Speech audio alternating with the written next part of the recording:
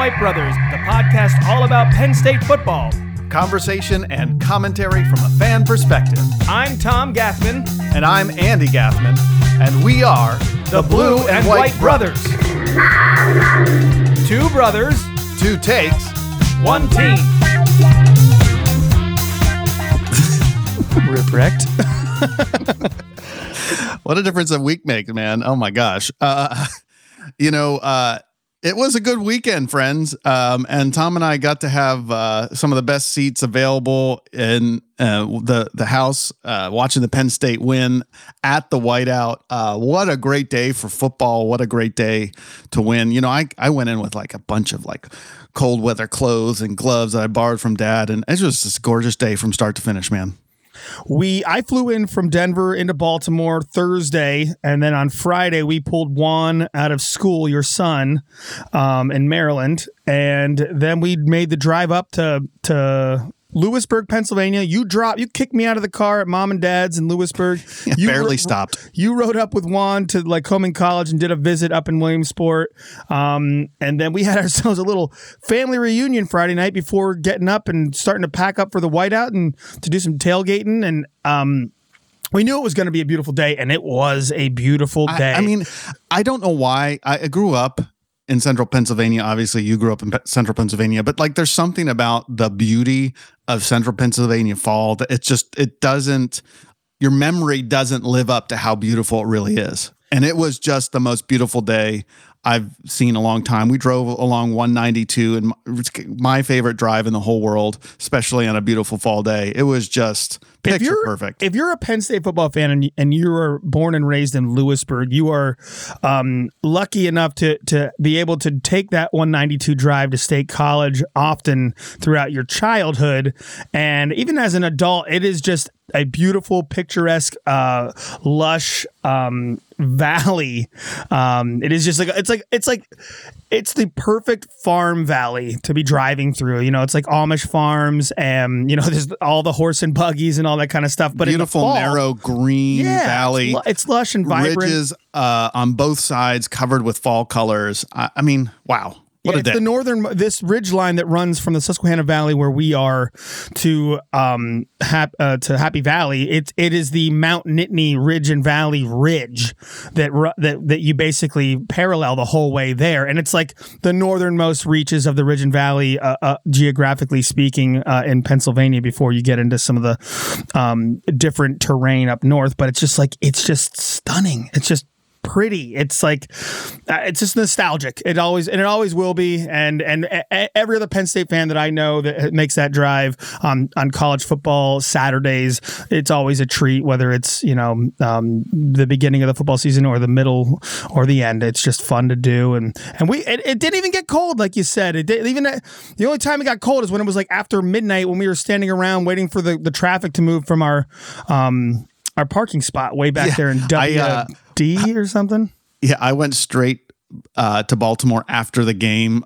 We pulled out of the parking lot, I think, around 12:30. Didn't get home until 3:30 a.m. Had church the next morning. I had 6 or so Coca-Colas from the time we left the stadium to the time I got home, and somehow I fell asleep. But I swear to you, I woke up Sunday morning at like 8:30 a.m. still hopped up on caffeine and sugar, and adrenaline. So, all right, had a good day at church. It was a good weekend all around.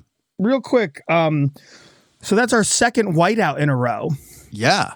And it's all thanks to our pal up at Bergen Outdoor in New Hampshire, Rudy Glocker, former Penn State letterman, defensive lineman from the 90s. We got to say thank you so much for the opportunity to go and enjoy 2 Whiteouts in a row. I don't know why you're not going to them. Your loss is our gain. Yeah, totally.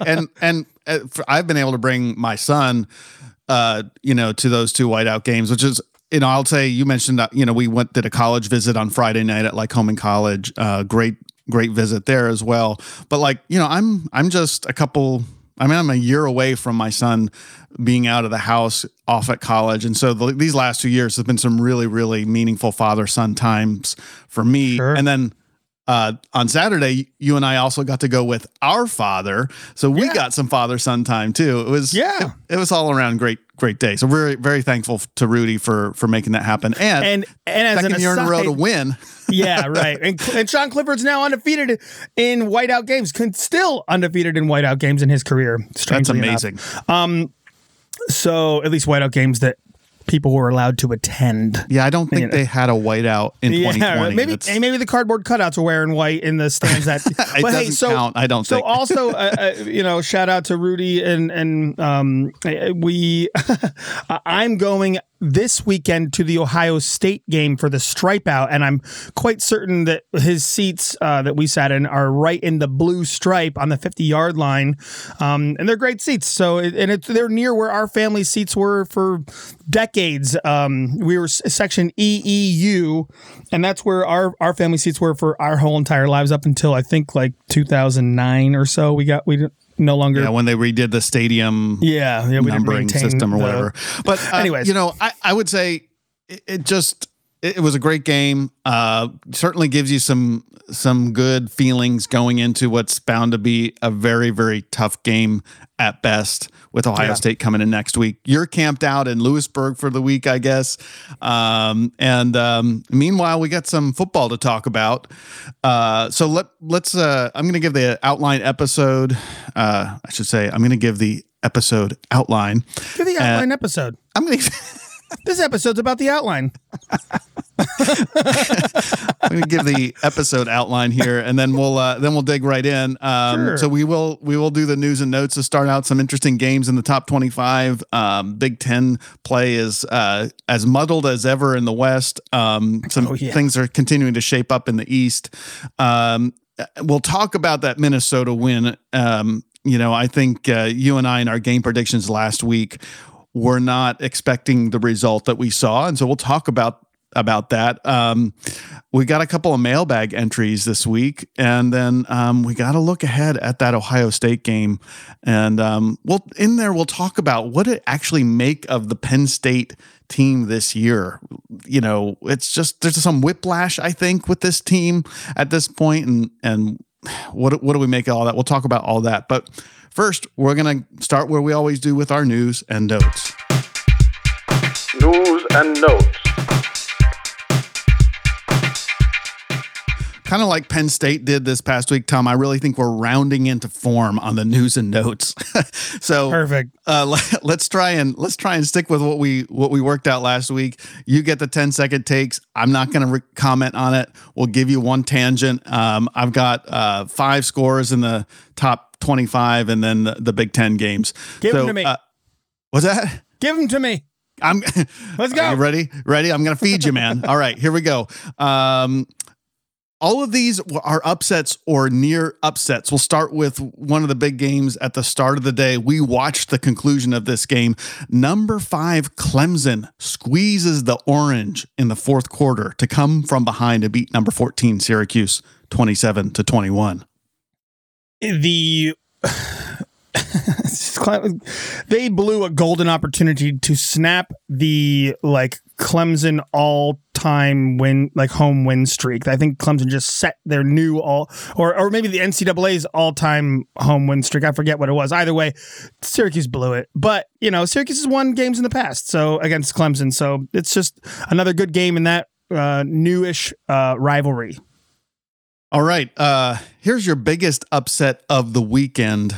Unranked LSU shuts out Ole Miss in the second half to halt the Rebels' charge, beating them 45-20.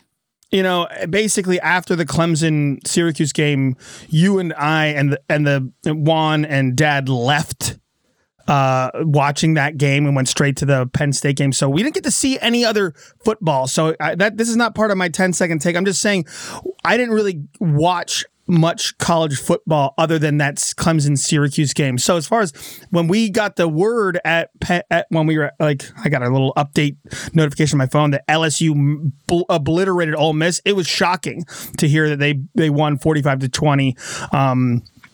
Ole Miss was probably due for a loss anyways. So I think LSU's rounding into form. Their quarterback looks really good right now. They'll have a chance to repeat this coming week against Alabama. They host Alabama at home. So we'll see. Is LSU on the rise or is that a fluky win? All right, next headline. Number 8 TCU survives an upset bid by number 17 K-State, coming from behind to remain unbeaten 38-28. I think Kansas State's top 2 quarterbacks got knocked out of this game. Taylor Martinez and then whoever the backup guy was also got knocked out, who actually played admirably.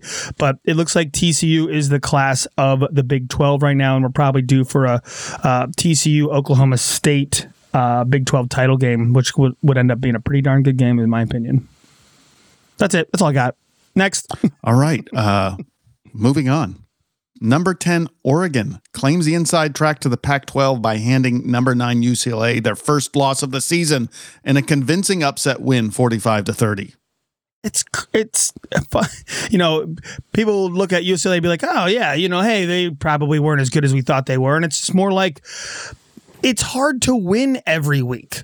That's really what happens here in college football. They're college kids. Oregon got obliterated by Georgia, and here they are now, like back in the top 10, and like it's just hard. It's hard every week to like put forth your best foot. Yeah, we know what it's like to be obliterated by a top ranked team, don't we? Yeah, but here is Oregon climbing the top 10 again. And by the way, Bo Nix looks he's getting like Heisman talk, right now. I'm not sure if it's merited in the long run, but he's in the conversation, at least for some people. All right. Last of your top 25 headlines. Number 11, Oklahoma State rallies to beat number 20, Texas, 41-34. I just like seeing Texas lose. That's my favorite. That's, Texas, Oklahoma being, Sarkisian and Quinn Ewers apparently, and I watched some of it, but did not look good in this game. Quinn Ewers, who was already crowned as being like, oh, this kid's going to be the greatest of all time. He'd look, mediocre in this game. So you never know. You never know with football players in college. You just don't know. Unless you're like, part of the Death Stars of Georgia, Alabama, and, Clemson and Ohio State. And even then. Yeah. Well, moving into the Big Ten, there were 4 Big Ten teams idle this week. It's bye-week season, apparently. Penn State had theirs last week. 4 Big Ten teams this week had a break: Illinois, Nebraska, Michigan, and Michigan State. So besides the Penn State game, there were only 4 other Big 10 games. The one that, we all hoped might be something worth talking about really wasn't. Number 2, Ohio State obliterates Iowa 54-10. I'm trying to look here because now that I'm, in front of a computer, I can see the outline, and I'm trying to think, do I want to take a tangent here? And not to talk about Ohio State, which, by the way, I'm taking a tangent. Okay. Tangent. Tangent has been called. It's not to talk about Ohio State, but I will make the mention that Ohio State, Iowa kept themselves in it from stopping Ohio State from storming the end zone for the entire first half. Okay. They definitely frustrated Ohio State in the first half. Yeah. I mean, Stroud threw, I think, 1 pick and had 1 fumble. Pick 6? That was a pick 6. Thank you. So Iowa kept themselves in it, but in reality, Iowa's offense is so incredibly pathetic that they just. It never was a possibility. It never was historically bad, I would say. Yeah. Iowa's offense. Did you know, Andy, that Brian Ferentz, is it Ferentz or Ferentz? Who cares? So the law firm of Ferentz and Ferentz, the law firm of Ferentz and Ferentz, Brian Ferentz, the offensive coordinator, the son of the head coach, Kirk. Did you know that to skirt around nepotism laws and or like rules or whatever the heck it is in Iowa or the world, I'm not sure exactly how it works out, but the AD Gary, it's either Barta or Bartha, Gary Barta, Busey, I think. Gary Busey. AD Gary Busey, man, that'd be a reality show. The athletic director is his direct superior, Brian, the OC's direct superior, so that he's in charge of him as far as legalities go. Yeah, I know that because I'm the one who told you that on Saturday. So you do know it. Yes, I do. I still remember. Tell the court. I told you. Okay, well, how ridiculous is that? That, like, in order to employ your own son, you have to be sneaky like this to keep your son employed, and to, like, also be like, hey, well, it's not my fault. He sucks. AD is his superior. He's the one that has to fire him. It's like, you all should be fired. All of you. It obviously goes without saying, it is not working. I mean, like, he makes $900,000 a year to spew that offense onto the field every week. And mind you, they're trotting, and this is an article I read, but, like, essentially Iowa beat writers are like, you're trotting, I mean, it wasn't it's national beat writers that are writing this, but and Pat Forty brought it to my attention that they're like, how are you trotting Spencer Petras to the post presser every week and making him answer for what the coaches are doing? Essentially, like, it's not just Spencer Petras at this point. It is literally Brian and Kirk. They're like, you can't keep making this kid answer the questions for the head and offensive coordinator coach's fault of this ridiculous offense that is wasting a pretty darn good defense. It's only the third time in I think either Iowa's history or Kirk Ferentz's history that they've given up over 45 points in a Big Ten game. Think about that. You know, that, like, how many times have Penn State given up over 45 points in a game? Yeah, and by the way, most of those points came in the second half. You know, like after Iowa the offense has strong. done nothing to do anything. Right. You know, I obviously whatever's going on with Iowa and their offense is really, really bad. I do think it's worth noting that Iowa made the change that we've all been calling for a while, in that they pulled Spencer Petras and put in their backup. I don't want to talk about what we are doing at quarterback yet. I'm just saying, you know, the fantasies of, like, that backup quarterback can save and salvage, you know, what's not working. The backup looked even worse than Petras. Didn't he, like, either the backup fumbled it twice or yeah, I mean, he fumbled the something? snap on the first. I think snap. of the first three plays, didn't he have like 2 fumbles or something? Something like that. It wasn't good. Between the two of them, they had 89 passing yards in the game. It was very bad. Yeah, so it's like an NFL rushing total was their passing total. And I'm not saying this to pour it on the Iowa team at all. I don't hate Iowa at all for whatever they've done to us over the years and hurting our season. And I don't hate Kirk Ferentz. But what the fans and the players of that team are having to deal with is just not. It's just, and they're not even owning it. You know, like, the coaches aren't even owning it. Like, everyone in the world is pouring down on this team as far as, hey, you got to do something different, figure something out. And, like, they either can't or won't. It's really surprising that, you know, the coach's son continues to be employed given how poorly the offense looks.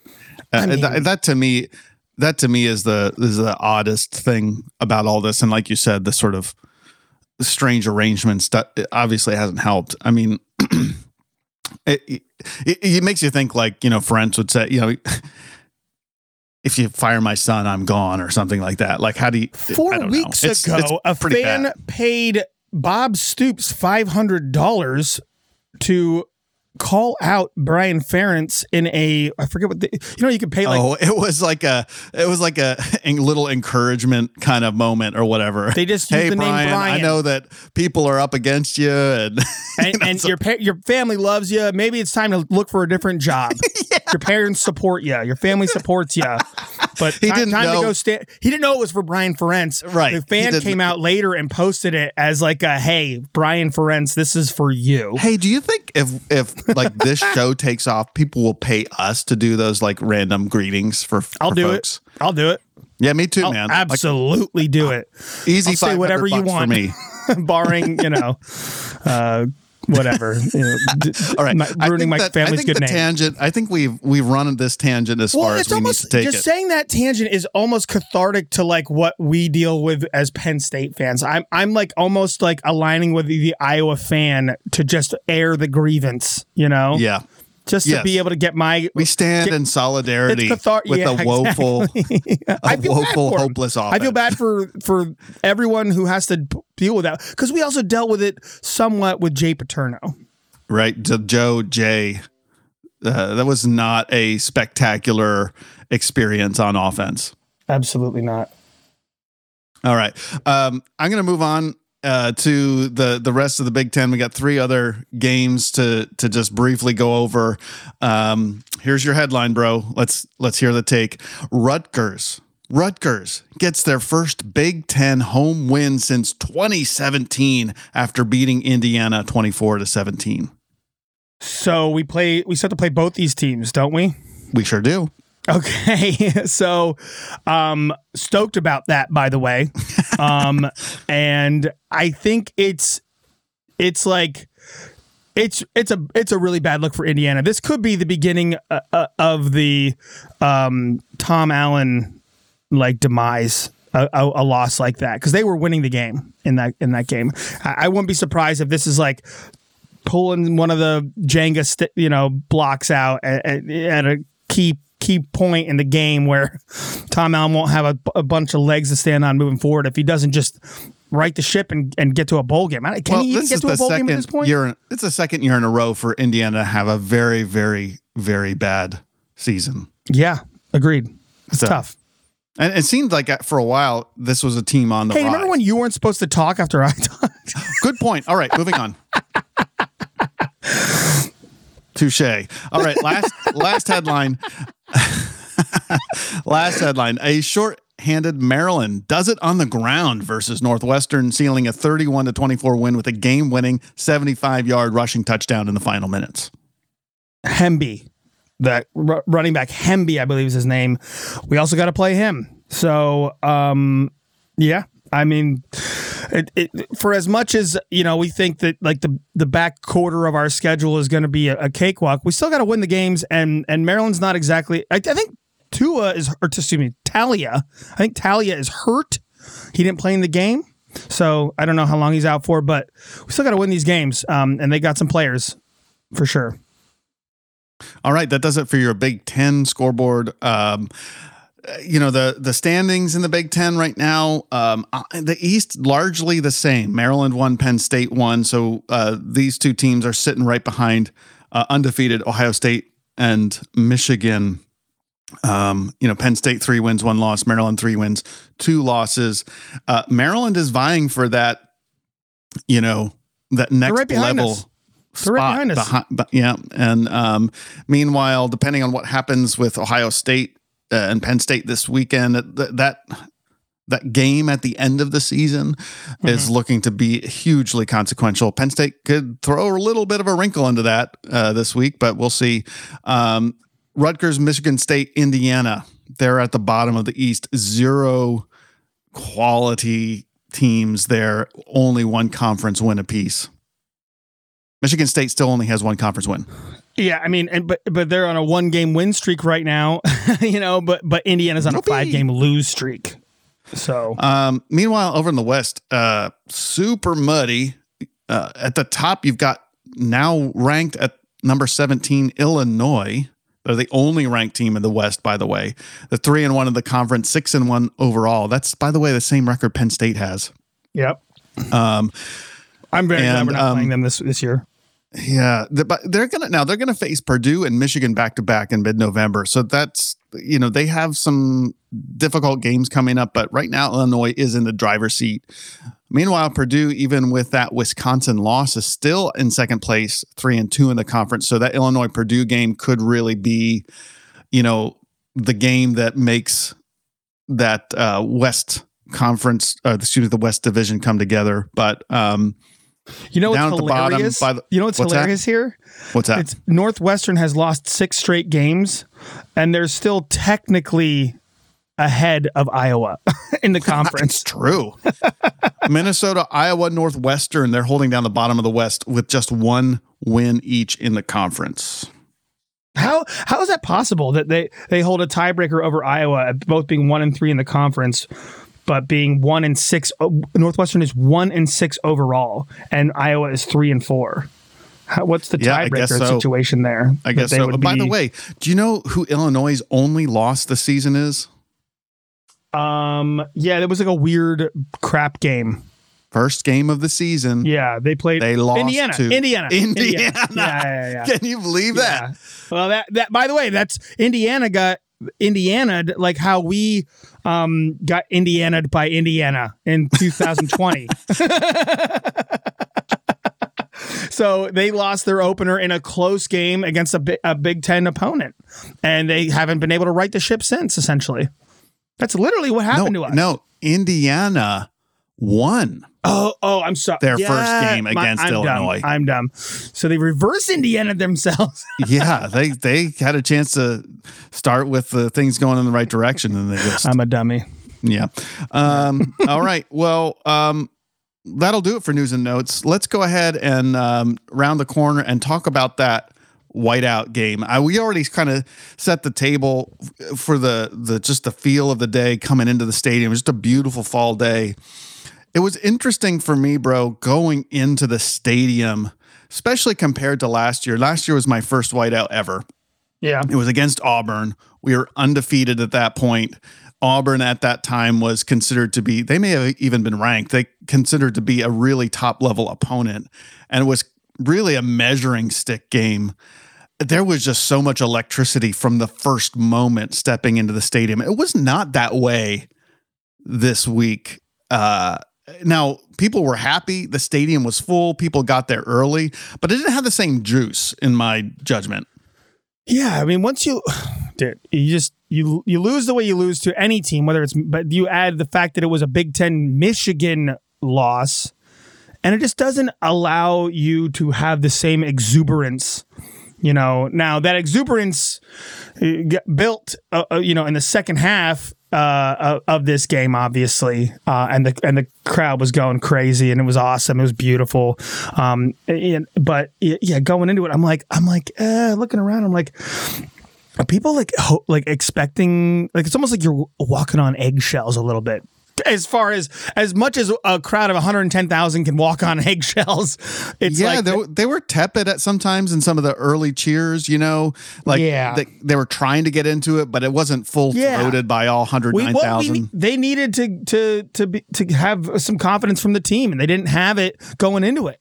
That's the issue. Now, I will say the crowd played still a pretty major factor in Minnesota's performance. Starts. I think there were 4 in the first quarter on Minnesota, including like 2 in the same series. So they ended up being like 3rd and 20, backed up like nearly to their goal line at one point. So it really helped our defense that we had, that whiteout crowd. Obviously, they had a backup quarterback in there, and clearly their line was a little jittery. Yeah. But on the other side of the coin, we all watched this game unfold in the first quarter on Penn State's offense. Very, very slow. Some very suspect play calling / execution, and by the second straight 3 and out, there were some boos starting to pepper in.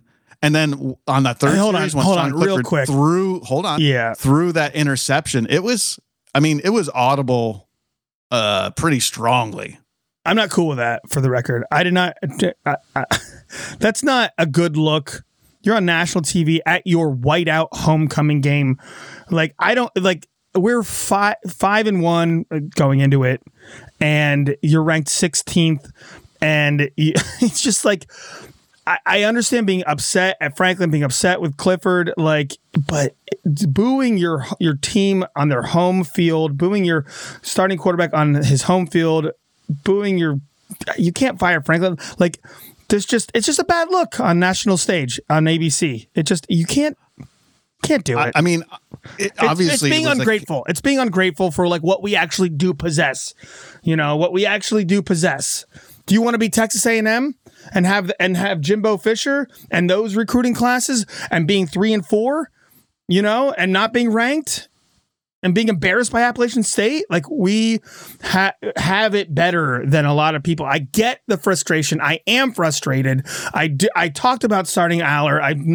Have not been a huge Clifford supporter this year. He made me eat crow. Franklin too, at least in this game. So, like, what the boos are not substantiated, in my opinion. Well, I mean, that to me is a big part of the context of what happened in this game is that, I mean, by the third series of the Penn State offense, you had a lot of people vocally shouting their disapproval of what they were seeing. And, I think at the time it was a carryover of the ineptitude of the Penn State offense that they saw against Michigan and had seen against Northwestern the week prior, So I don't disagree. Whatever was going on early in the game, there was nothing different that we were seeing. And by the way, that interception was returned inside the 20.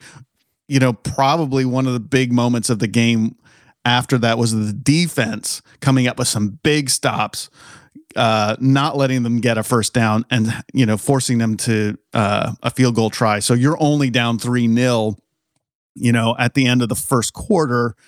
But at that point, I was not very happy with what I was seeing. And the offensive line didn't seem to get a good push.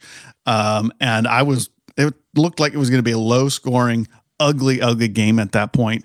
And like you said, you've got 109,000 people now, of which a significant portion are vocally upset and pouring out their disapproval toward your quarterback. What are you going to do at that? What's a coaching staff going to do? What's your sixth-year quarterback, 4-year starter going to do at that point? And like you said, man, they proved the doubters wrong. Both of them. Yes. Yursich, I'm eating crow. Franklin. I'm eating crow. Totally. We were scared of this Minnesota game a couple weeks ago. We were scared of it going in even. I personally picked, man, if Clifford starts, we're going to lose. That's how bad my confidence in this game was, obviously, and in Clifford and in Franklin, and just the history of. But we talked about this team going in, coming out of the Auburn game, coming out of even the Central Michigan game. We were just like, oh, this team has a different feel to it. And it still does. It definitely has a different feel to it than last season. Look, call it a Michigan hangover or whatever you want, but once the page turned from the first quarter to the second quarter, it was like watching the team that we have expected and hoped to see. Okay. Right. Clifford, like for the game, 74% completion percentage. After the interception, he threw 4 touchdowns the remainder of the day. He had his best game of the season. He threw for almost 300 yards. Yep. His best game of the season. It also was, he passed Trace McSorley for the all-time record of career completions at Penn State. While Trace McSorley was watching. It's true. While McSorley was watching on. That's a good point. It was a homecoming game, by the way. I don't think we had discussed that aspect of it. And it's been a long time since I've been there for a homecoming game. And I don't know if it's ever happened where the homecoming game's also been the whiteout, but that was a kind of a special and thing. And they wore the generations of greatness uniforms with the stripe and the numbers on the helmet and the white cleats. And and that was his career. Go ahead.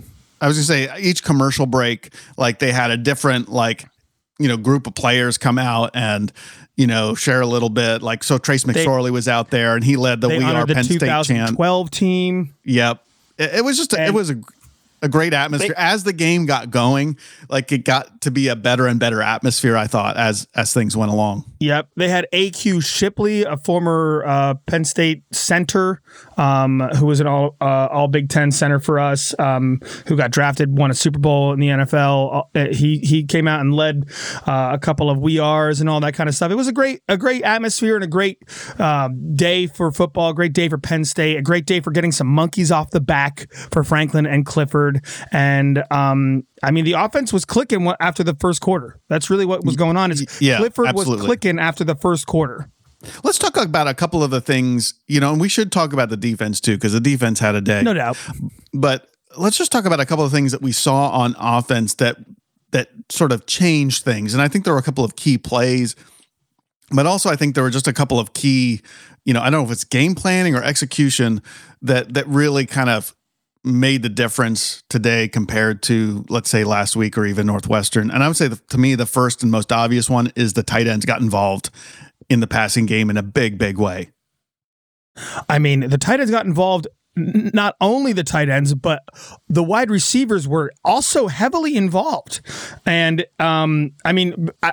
nobody, I think, too much outside of Parker Washington and Tinsley, but Parker Washington made several key plays, including that incredible climbing the ladder, high pointing it touchdown. There was a prayer of a throw with a man in his face. Actually, it was a great throw by Clifford. To be honest with you, quite frankly, it was a perfect throw. But when he let it go.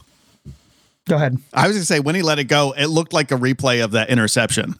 Like I was like thinking, oh no, not again. Well, he didn't have safety. And it was a great. He didn't like. Right, it was true. He was on an island more so than it was with the safety help that was going on in the prior for the interception. But also, what I think, there was a point in the game when Clifford caught a guy off sides, and instead of throwing it deep and taking advantage of the sure 5-yard penalty that was coming, he threw like a check down pass and got like 6 yards out of it. And it's like, that's a free play for you to throw it deep. And later in that drive, I think even the same thing happened, and Clifford instantaneously recognized it, and so did Tinsley. And Tinsley took off down the sideline, and Clifford just put it up there for him to make a catch. And Tinsley made an incredible left arm, one-handed catch over his shoulder with the defender like all over him, and it was an amazing I will say that play. The wide receivers were making incredible catches all day. Yeah, it kind of, Clifford's first pass of the day was not a great one.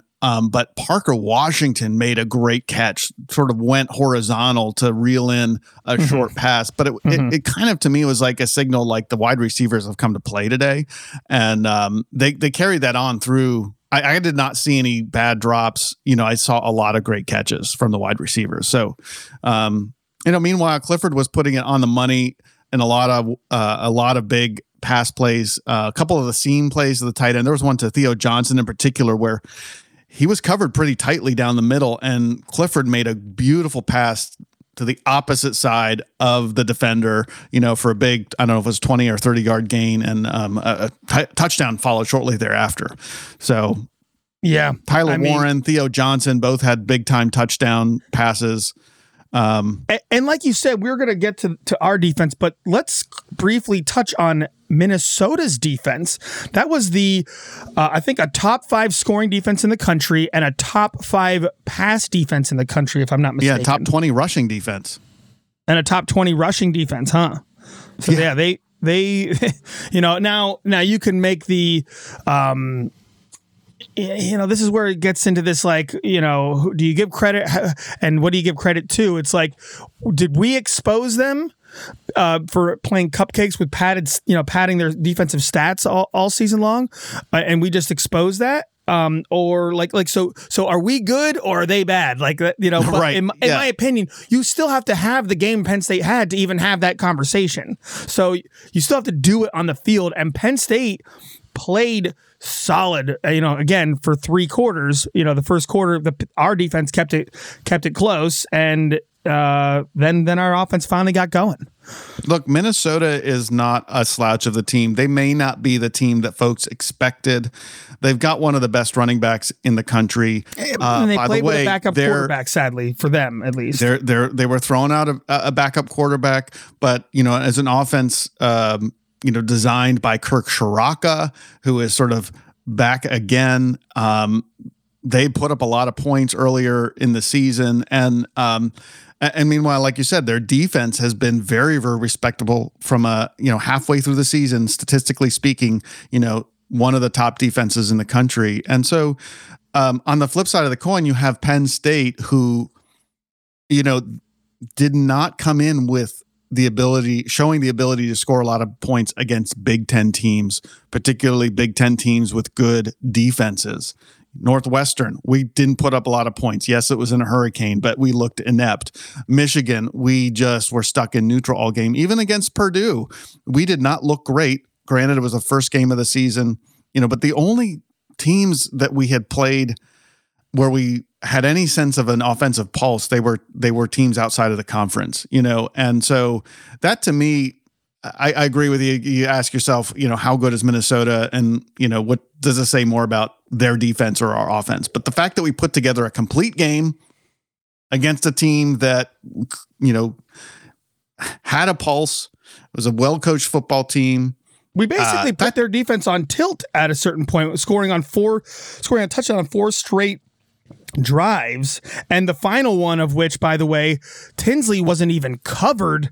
Total blown coverage for his touchdown. It was just like we got them really out of sorts. That's for sure. Totally. That's for sure. We put their defense on tilt. It was, and both our, between our two true freshman running backs, they had over 160 yards, I believe, combined, with almost equal statistics, minus, Singleton getting 2 touchdowns and Katron getting none. But Katron, his yards were, arguably more impactful to the, he had the tougher yards, moving. He had the chains. more important yards as far as keeping drives going.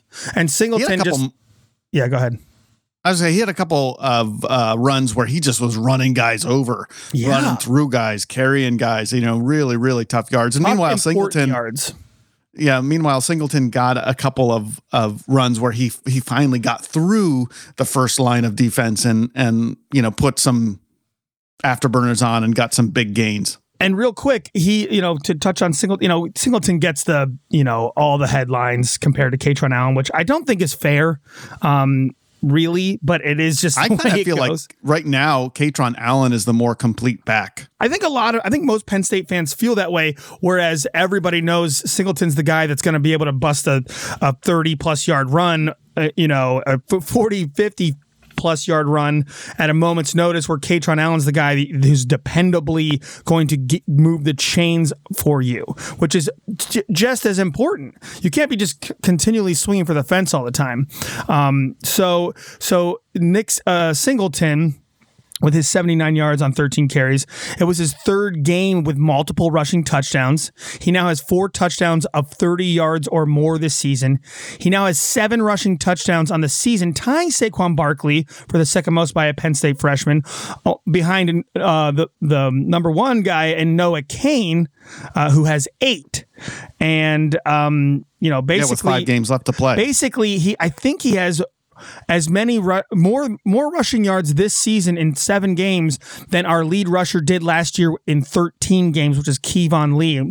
Singleton has 561 yards on the season, and I believe it's more than what Kevon Lee had all season last year in almost twice the number of games.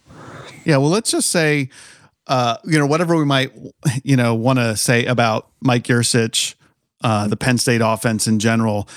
We've corrected some major things about the running game, and it's looking very, very good compared to what we saw last year. 175 rushing yards in that game, by the way, bring our total offense in the game to a really solid, 479 total yards of offense. So, Andy, Singleton has a chance this season to go over 1,000 yards.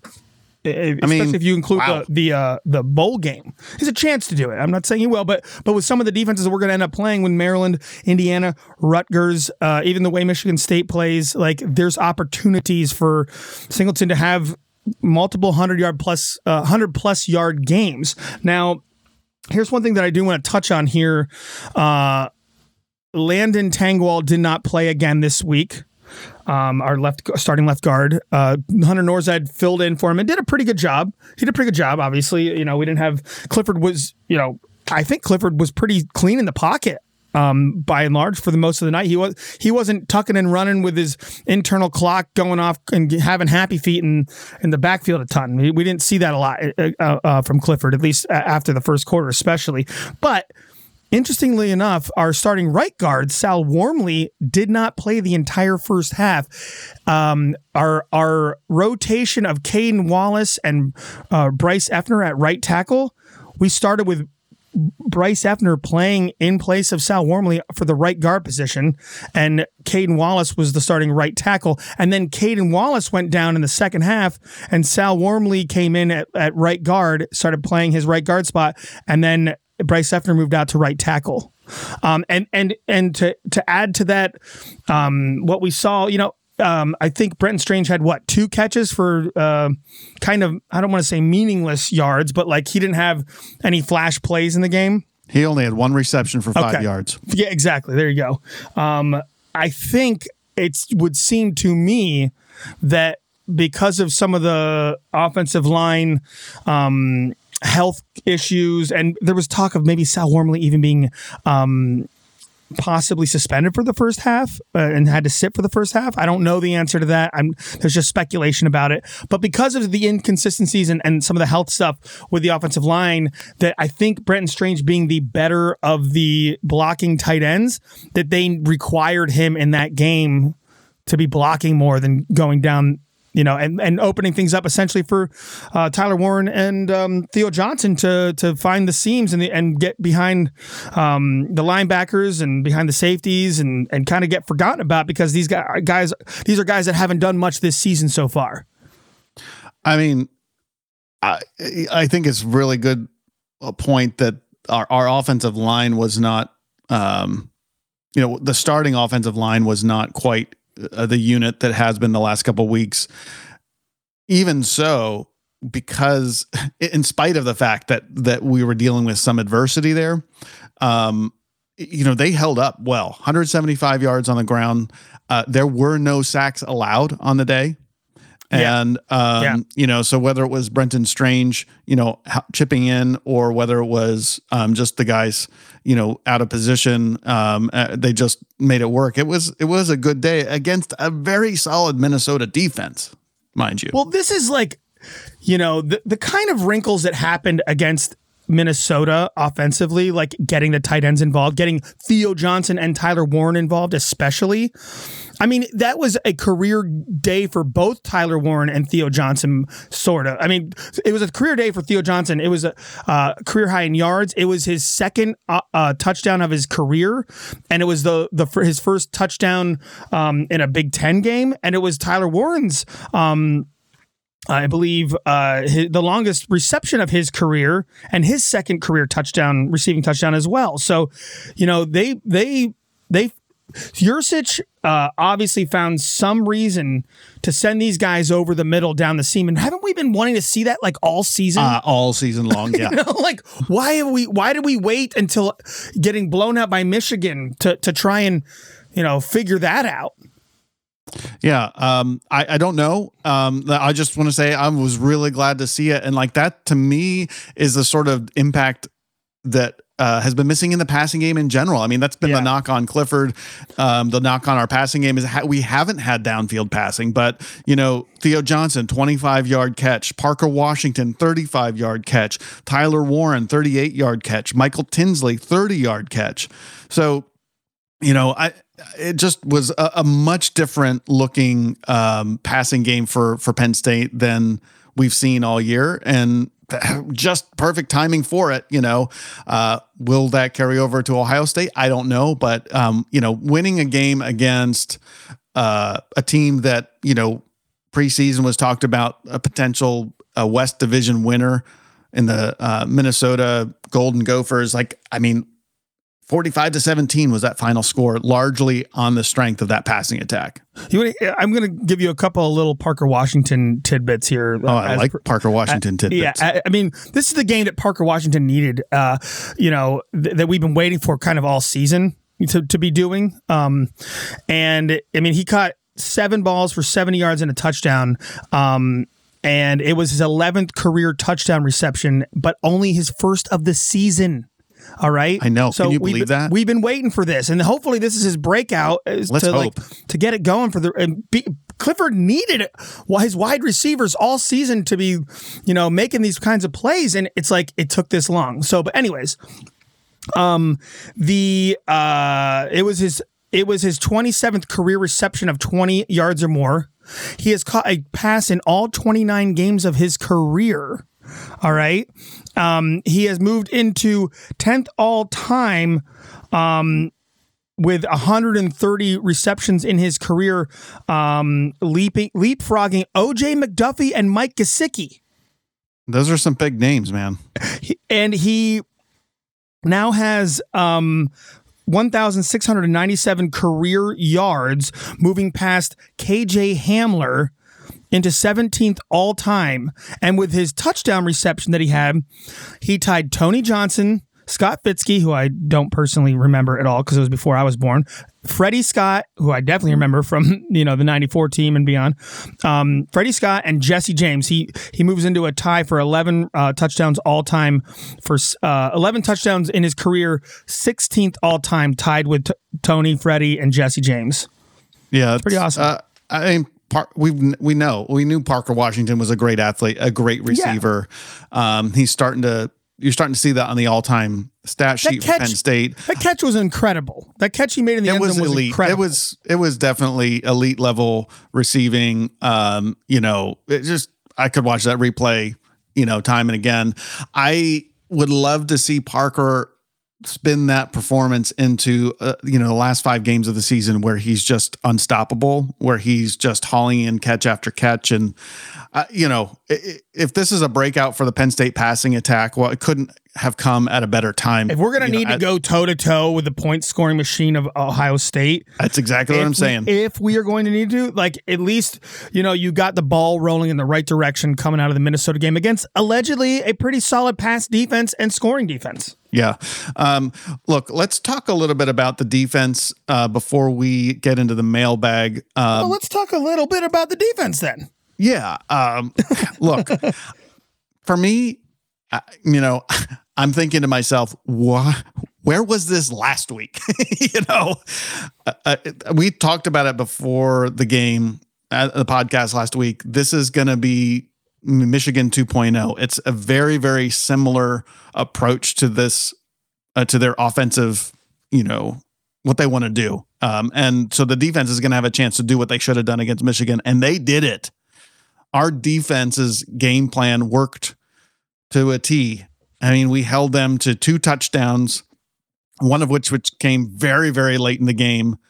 The other of which was fueled by just, and a very low percentage 50-yard throw and catch that they happened to make right at the end of the half. More luck than anything. It was well defended.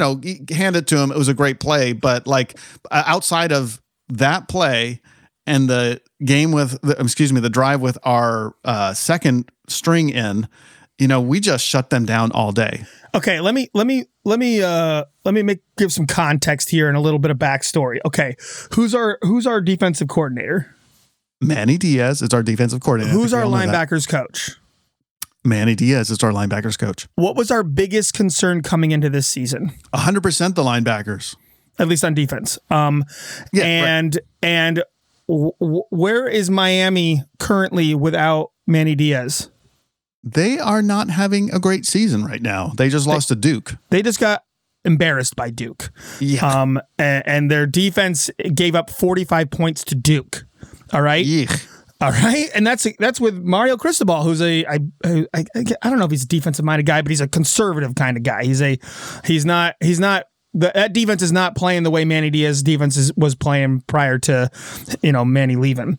So their loss is our gain, because here we have Curtis Jacobs, who played last year, but kind of underwhelmed given his recruiting billing as being I think he was a borderline 5-star. Some recruiting outlets had him as a 5-star.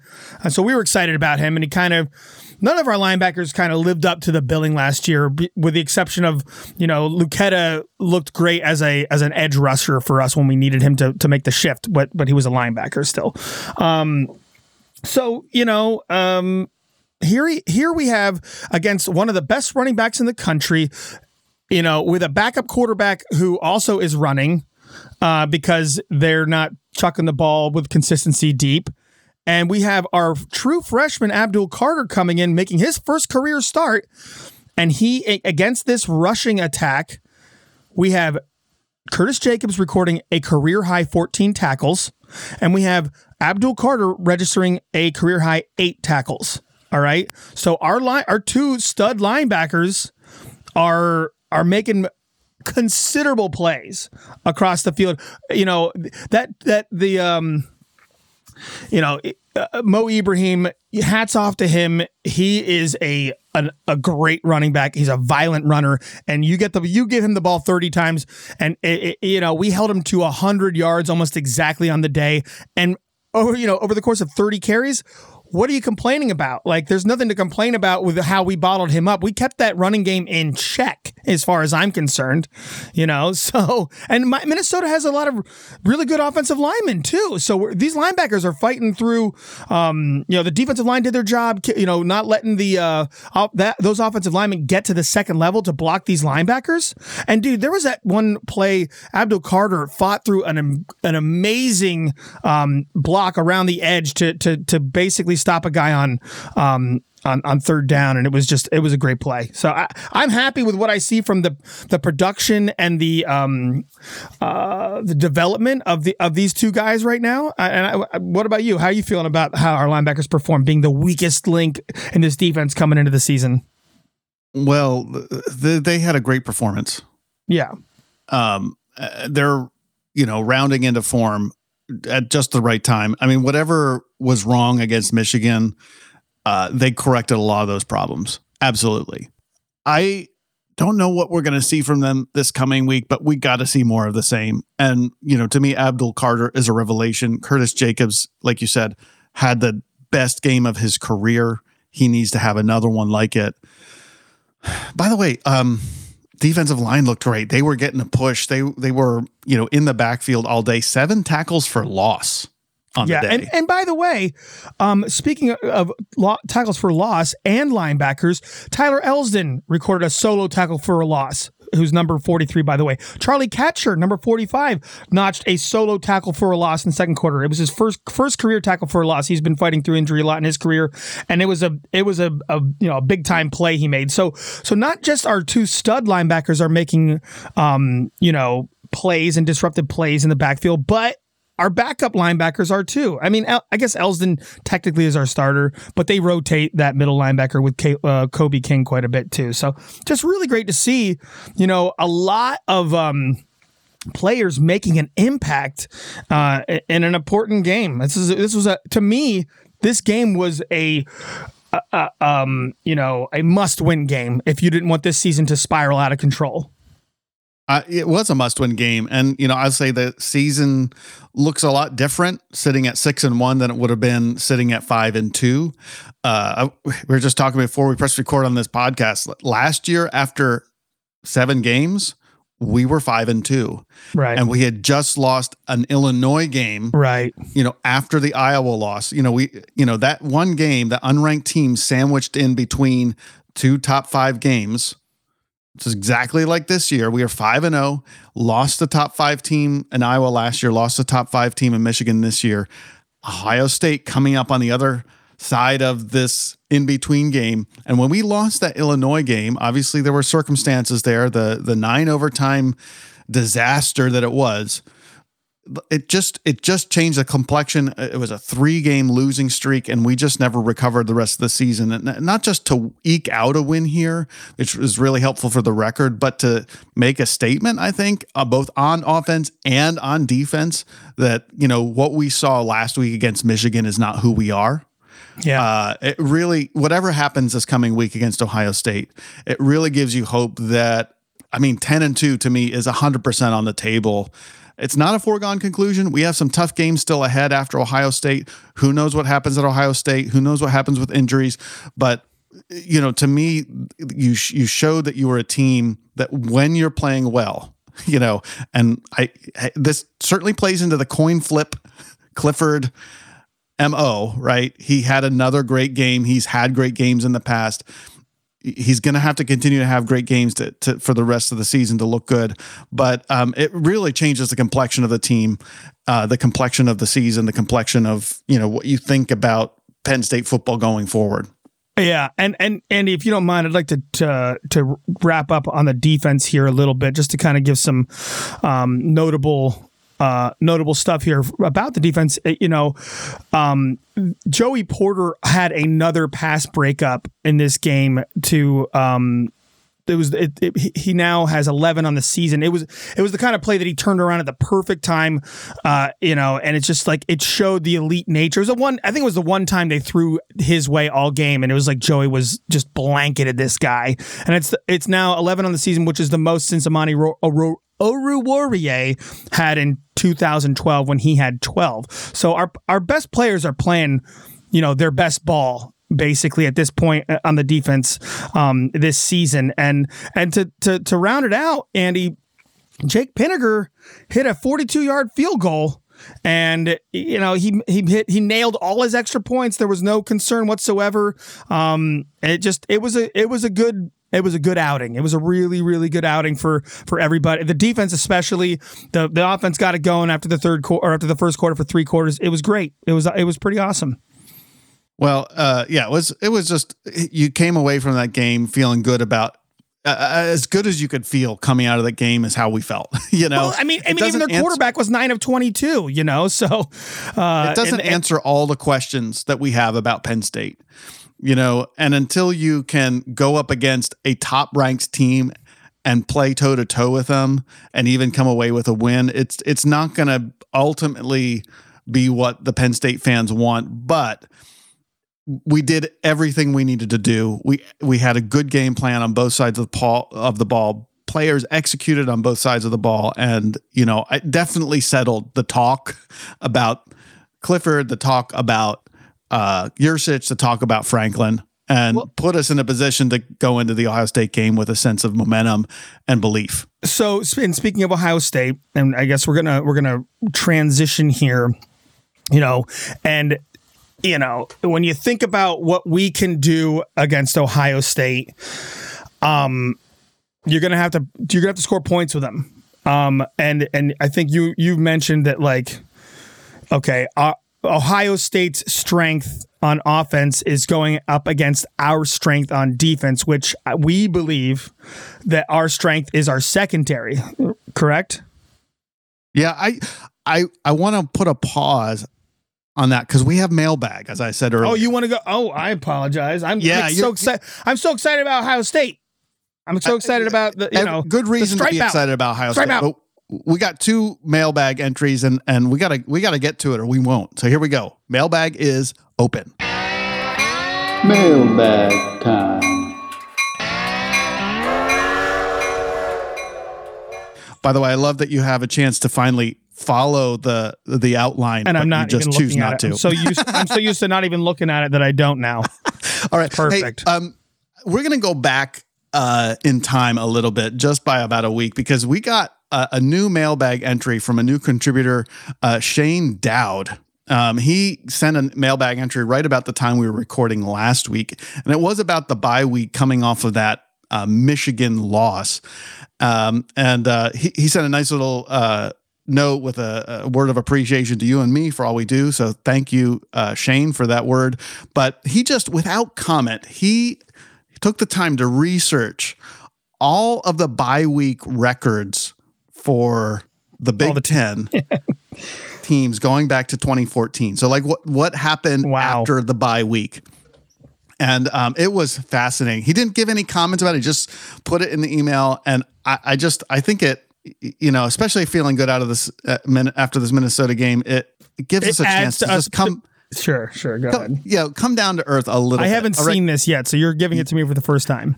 Exactly. So just a couple questions for you. Penn State 3-7 after bye week under Franklin. Where do you think that falls out of the 14 teams in the Big Ten? What rank does that put Penn State in since 2014? I have no conceptual idea where to. What do you think? 7th out of 14. 13th out of 14. Okay. I was assuming it was going to be really bad. But that's why I went against that, because I thought you were going to like blow my mind and say, no, Franklin's actually pretty good in contest. He is not pretty good. The one school that's behind us. Do you want to guess who that is? Rutgers. You'd think, but no, Maryland. Wow. Same team. By the way, Maryland, in the time that Franklin's been at Penn State, Maryland has had 4 head coaches. Ugh. That's bad. Rutgers, Rutgers is just above Penn State. They have just as many losses, just as many wins, 3, but not as many losses at 6. Who do you think the top team is in the conference coming out of a bye week? Oh, this is going to be a tough one. I'm sure 100% it's Ohio State. Yeah, and how many losses do they have coming out of a bye week since 2014? None. 0. They are undefeated coming out of a bye week under Urban Meyer and Ryan O'Day, whatever his name is. Ryan O'Day. Whatever. Hey, Ryan O'Day, how are you doing today? There's a bunch of teams holding down the middle, all right, with like within one of wins and losses. So like 5-4, 5-5, 4-5. Those teams include Michigan, Iowa, Purdue, Northwestern, Michigan State. Like those are better coached teams. If you were just 50-50, you would be in the middle of the pack. Franklin is just a woeful 30% win. If he's 3-7, what if you were just 7-3? Think about what one extra win over the course of 4 different seasons could have done. Yeah, the best team after Ohio State is Wisconsin at 6-3. So that would put you at second best in the conference. I'm suggesting, Andy. What I'm saying is, let's say you apply an extra win in 2017. Let's say you apply an extra win. Think about how much different of we would look at James Franklin if each of the last 4 more wins as opposed to in a season. You'd be these 10. We'd have an extra. Maybe you'd be like 11-1. You wouldn't even be nervous about a hot seat with Franklin if you would just figure out how to capitalize on your bye week. Exactly. It's not just like, oh, the record's 3-7. Like, who cares? It's like it actually greatly matters in college football, utilizing your bye week to not just get healthy, but to win your next game. It's an extra week of prep. It's an extra week of game planning. And if you could at least have made your bye week count to make yourself look like a competitive team against Michigan, we'd feel different. Absolutely. So it's not even like, even in the context of win and loss, it's like, it's not even that. It's like you looked so bad in that game that like people are going to throw that against the resume wall and be like, we can't value Penn State because of the eye test that was Michigan, Penn State, Yeah, right. Like, how many measuring sticks do we have this season? Our measuring sticks are Michigan and Ohio State. We could go this whole season not playing not winning against a ranked team.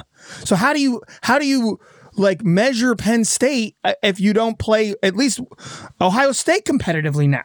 Yeah.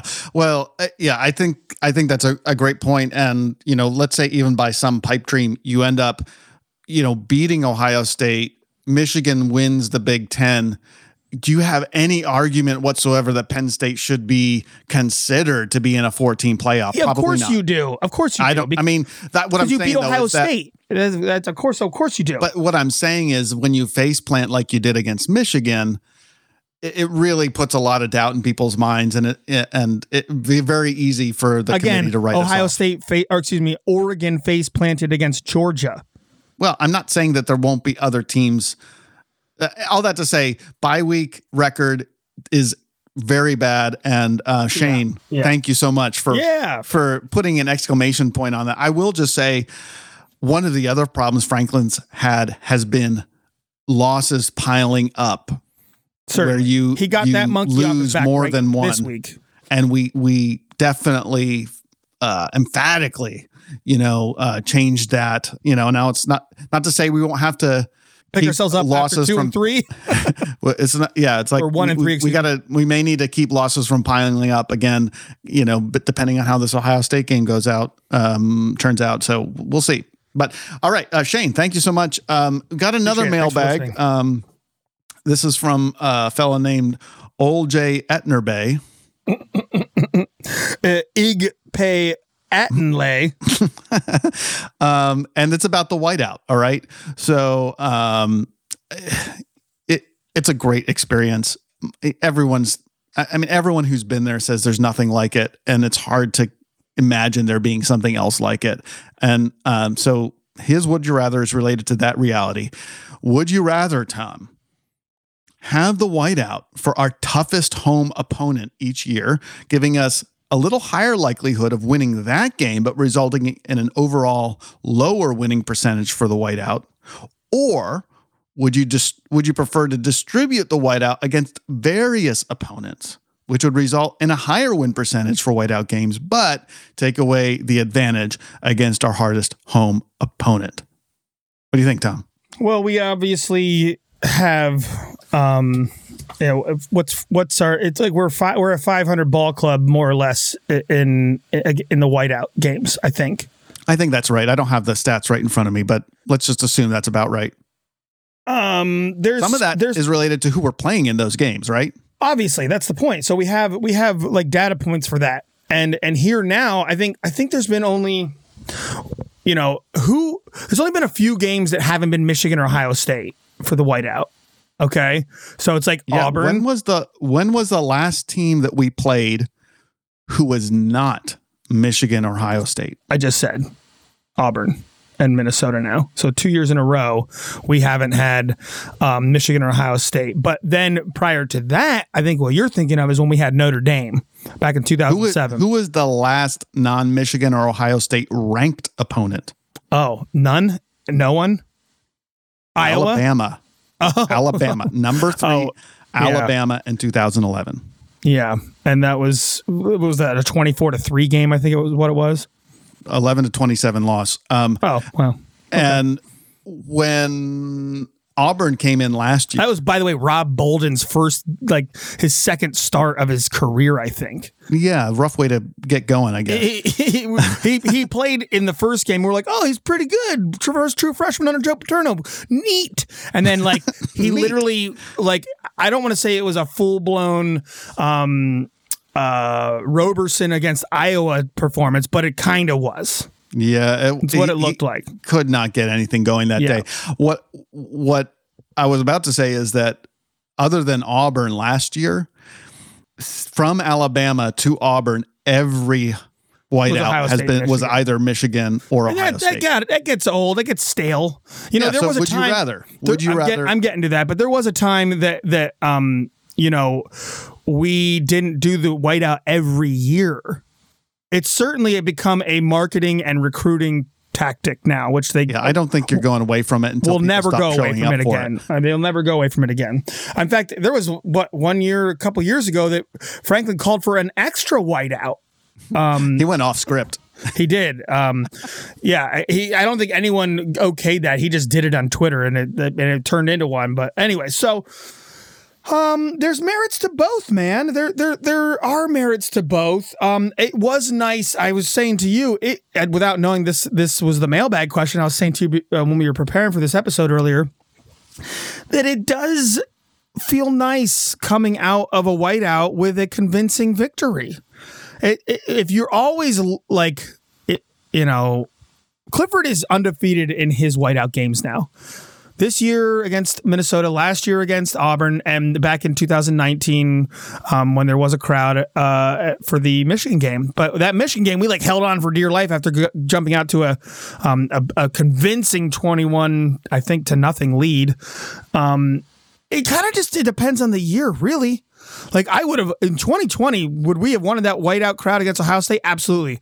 Would we want a primetime whiteout game against Ohio State for this coming Saturday? You better believe it. We want that whiteout crowd. And we're kind of getting one, but it's not primetime.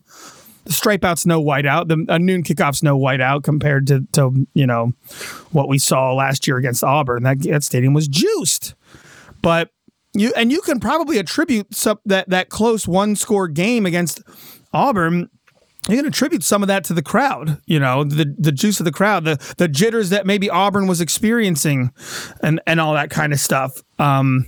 It's a tough, what's your answer? I'm waffling back and forth. I don't know.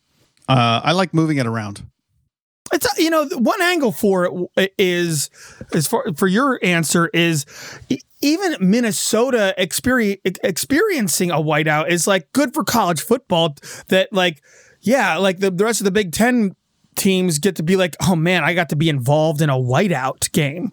Like Trey Potts for Minnesota is a Williamsport running back. His whole family took up a big portion of the sidelines right behind the Minnesota bench, and they got to experience their son, in a whiteout game, and that's pretty cool. So I think I like it. I think I like moving it around. I agree. Yeah. Here's the other thing I think is when in the year does the game occur? Because I think in the middle of the fall is great. I'm not sure I want it to be the first game of the season. Right. And I'm not sure I want it to be in late November. It'll never be in late November. The other team has to sign off on a night game in November. So here's where the rubber meets the road. Okay, 2023. We start off on September 2nd, West Virginia at home. Then our next decent home game isn't until October 7th, Indiana. Then we have 2 games away in the middle of October. And then our next home game is October 28th versus Iowa, followed November 4th versus Michigan. I'm going to assume Indiana's not going to be a whiteout. Iowa. So do you want to start the season versus West Virginia with a whiteout, or do you want to have October 28th, Iowa, or November 4th, Michigan? What would you do next year? Well, I'm probably going to choose West Virginia. Starting the season with a whiteout. For the sake of it being like a marquee national, it just has a little bit more juice to it than especially the way Iowa's laying some duds I was going to say, if Iowa had some sense that it was going to be a big game, I would say choose Iowa. Iowa and Beaver Stadium doesn't scare me right now. Not saying that West Virginia does scare me, but it's just to see those brands under the lights. That's that's new. You just said moving it around. I think it'll be fun. I think it'll be fun if it's West Virginia. Iowa, I can see them doing Iowa because the Big Ten game and Big Ten games mean more. But it's not going to be Michigan the next week in November. However, it's not impossible. So I would certainly choose Michigan over Iowa. I would also choose Michigan over West Virginia too, but that's not a foregone conclusion. I'm choosing to move it around. And I'm saying I'd like to see new teams, and if West Virginia happens to be that, I'm totally fine with that. Yeah, that's Joel's answer too. He'd like to see it moved around as well, and maybe in a couple of years, bring it back to Ohio State or whatever after you've developed it.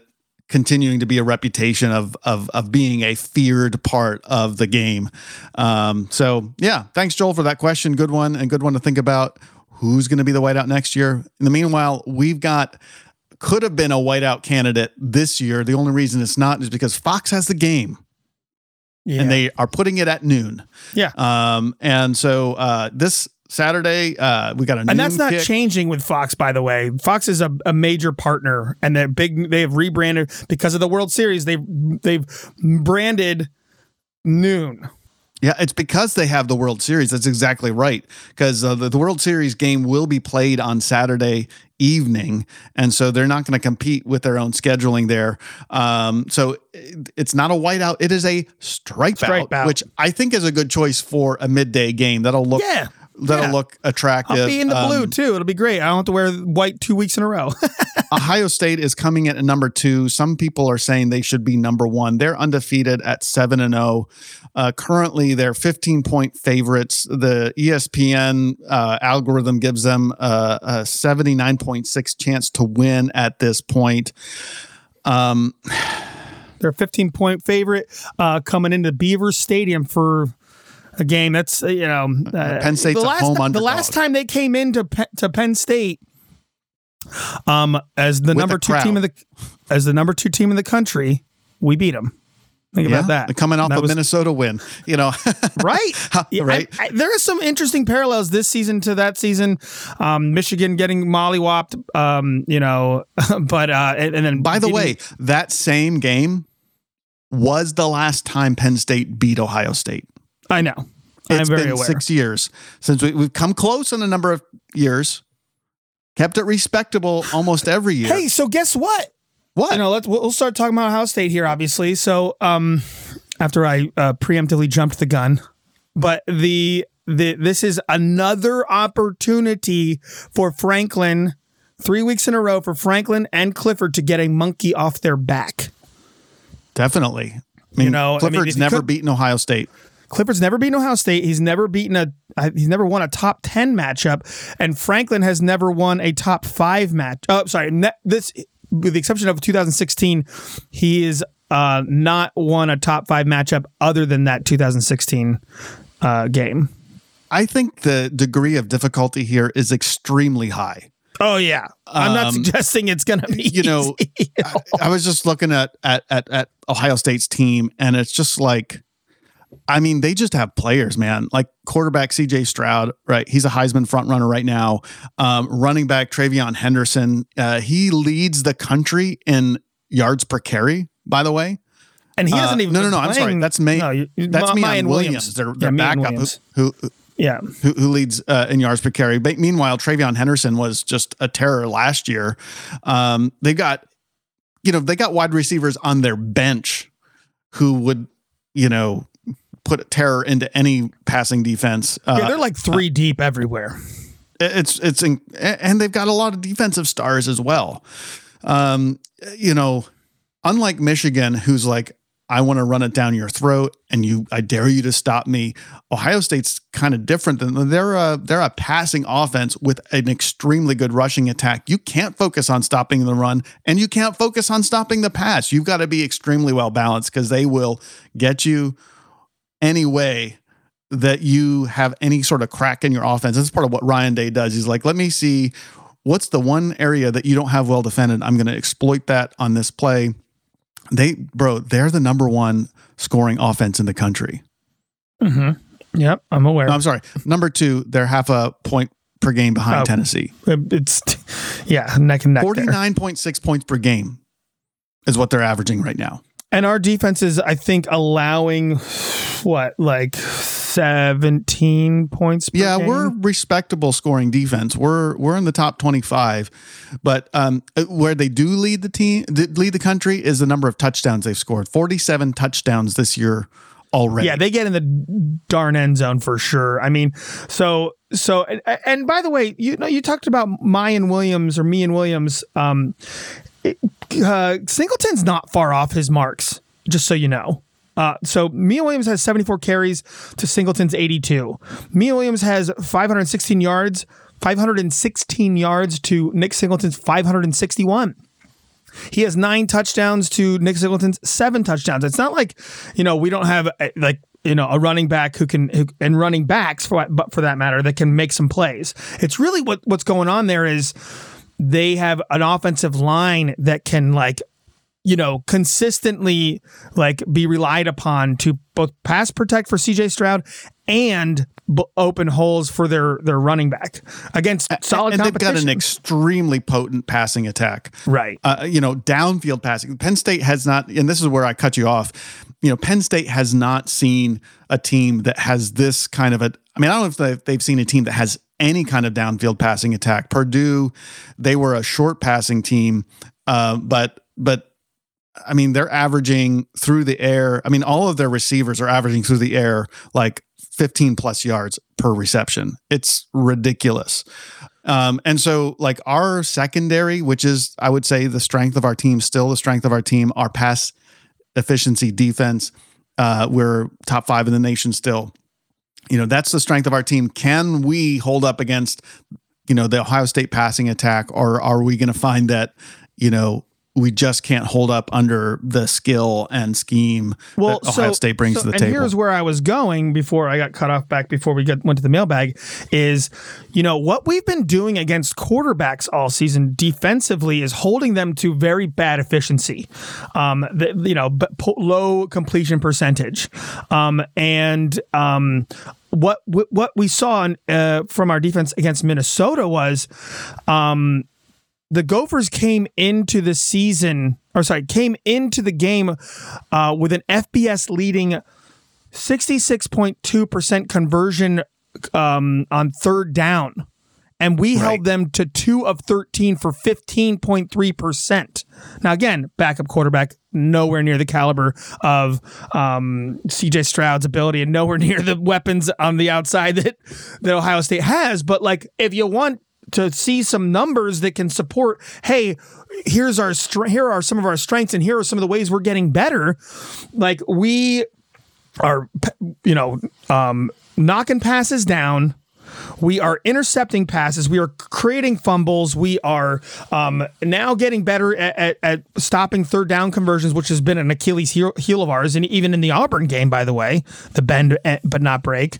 And then against a great running team, we held them in check by and large and kept and held them their point total to below our season average. So the defense has a chance to be a difference maker in this game. Has a chance to. Now that doesn't. I'm not saying that they're not going to get their points and yards. But they have a chance to be disruptive and slow them down. And what really needs to happen, in my opinion, is that while the defense has to do their job, the other piece to that puzzle is we gotta score at least 30 plus points in this game. We have to. We cannot. Yeah, their probably defense, closer to. Ohio probably State's get closer to 50 than 30 in this game in order to win it. I agree. I mean, look at that. This is the type of game where, we got to play the way Tennessee played against Alabama. Absolutely. We really do. But here's one of the issues is, points. Ohio State's defense is only allowing 14.9 points per game on the season. That's good for 5th in the country. And they have one of the better defenses in the country. Absolutely. But also, if you go and look at what they've done, Andy, I mean, they have played nobody. I mean, as far as an offense that can threaten or a defense that can stop them, they played nobody. Reasons to hope. All right. Yeah, reasons to hope. All right. Who have they played this year is one of the reasons to hope. The only team that they've played with more than 4 wins, do you know who that would be? Notre Dame? False. Notre Dame does have 4 wins. Notre Dame and Rutgers are the 2 teams they played with a winning record besides this other team. A 5-win Toledo. That they beat 77-21. Exactly. Right. 5-win Toledo, and then you have 4-win Notre Dame and Rutgers. And like you said, none of those teams have an offense with a pulse. Notre Dame, they've been up and down. They have not been able to put points on the board most of their games. I mean, basically the Big Ten is down with the exception of Illinois, Penn State, and Michigan and Ohio State. Purdue's a team that can put some points on the board. Maryland is a team that can put some points on the board. But Ohio State hasn't faced any of those teams this year. Yeah.